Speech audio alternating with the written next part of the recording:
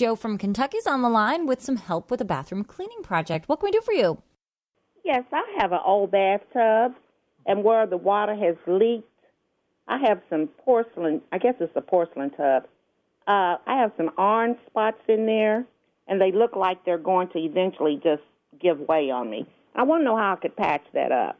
Are they super tiny, or are they, an inch or so? Oh, yes, they're very small. There are touch-ups, but you know what? They will show. Yeah, I mean, I've used one. When we bought our house, there was like a tiny, super tiny little rust spot in our tub.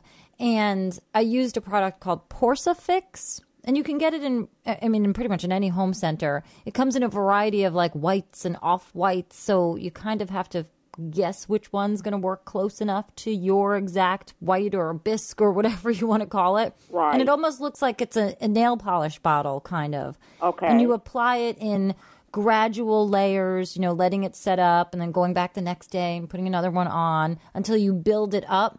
And it's done a fairly good job. We've been in the house 8 years and it's still there. It's still covered up. But I know exactly where it is. Okay. Well, I thank you very much. You're very welcome. Thanks so much for calling us at 888-MONEY-PIT.